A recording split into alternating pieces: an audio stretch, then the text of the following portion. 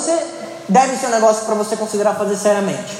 Bom, primeiro, desenvolver o marketing multinível te dá a possibilidade de ter todas as vantagens de um grande empresário. Então você tem um negócio, pode ser escalável, você pode ganhar 0, você pode ganhar 200 mil, 500 mil. Ou seja, você tem perspectiva de crescimento. Segundo, você não tem que se preocupar com a logística dos produtos. Você não tem que se preocupar com a criação dos produtos. Você não tem que se preocupar com a parte tributária. E eu vou te falar uma coisa. Em termos de negócio, isso aqui é a coisa mais fácil que você vai fazer.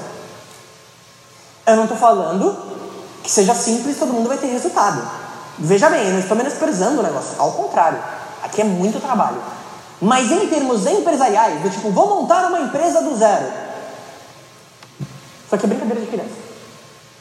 Porque toda a parte mais burocrática de criar um CNPJ, de contratar as pessoas, de ver se elas estão trabalhando direito, de ver a produção dos produtos, de ver a logística, de ver o pedido que voltou, de pagar os bônus, de pagar os impostos, de não sei o que, você não tem que fazer. Você só precisa fazer marketing. Coisa que você já teria que fazer se você tivesse qualquer outra coisa. Só que você teria que fazer todo o resto mais isso. Então quando você começa a ver pela perspectiva de um negócio, eu vou falar uma coisa. Para a grande maioria das pessoas, se Deus o livre, você perder o emprego que você tem hoje e pensar em fazer outra coisa, para a maioria das pessoas, ou é isso aqui,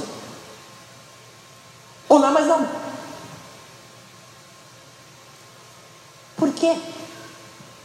Porque a gente não está vivendo um momento econômico fácil, o que significa que agora, para a grande maioria de vocês, assim como talvez lá para mim como produtor musical, a não ser que você seja extremamente especializado, tem alguém que faz a mesma coisa que você e cobra mais barato.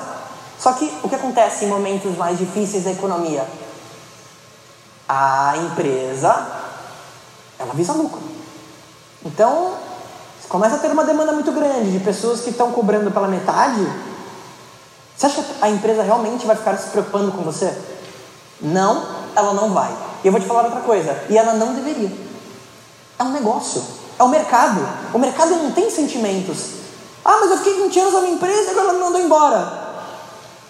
Sim, é uma empresa. É você que achou que era um negócio extremamente emocional, porque você tinha um vínculo emocional com aquela empresa. Mas a empresa não tem vínculo emocional nenhum com você. Talvez o teu chefe tenha, que seja teu amigo, mas é um negócio. Então, quando eu comecei a perceber, e isso aplica a mim também, que para minha segurança, pro meu futuro, seria inteligente eu ter algo em paralelo, e que talvez se eu não fizesse isso eu não teria muito o que fazer, eu comecei a olhar com outros olhos. E talvez você devesse pensar nisso. De novo, se você for mandado embora agora, o que você vai fazer? Que seja tão simples, tão barato, que você tenha um suporte para aprender, seja escalável. Não tem.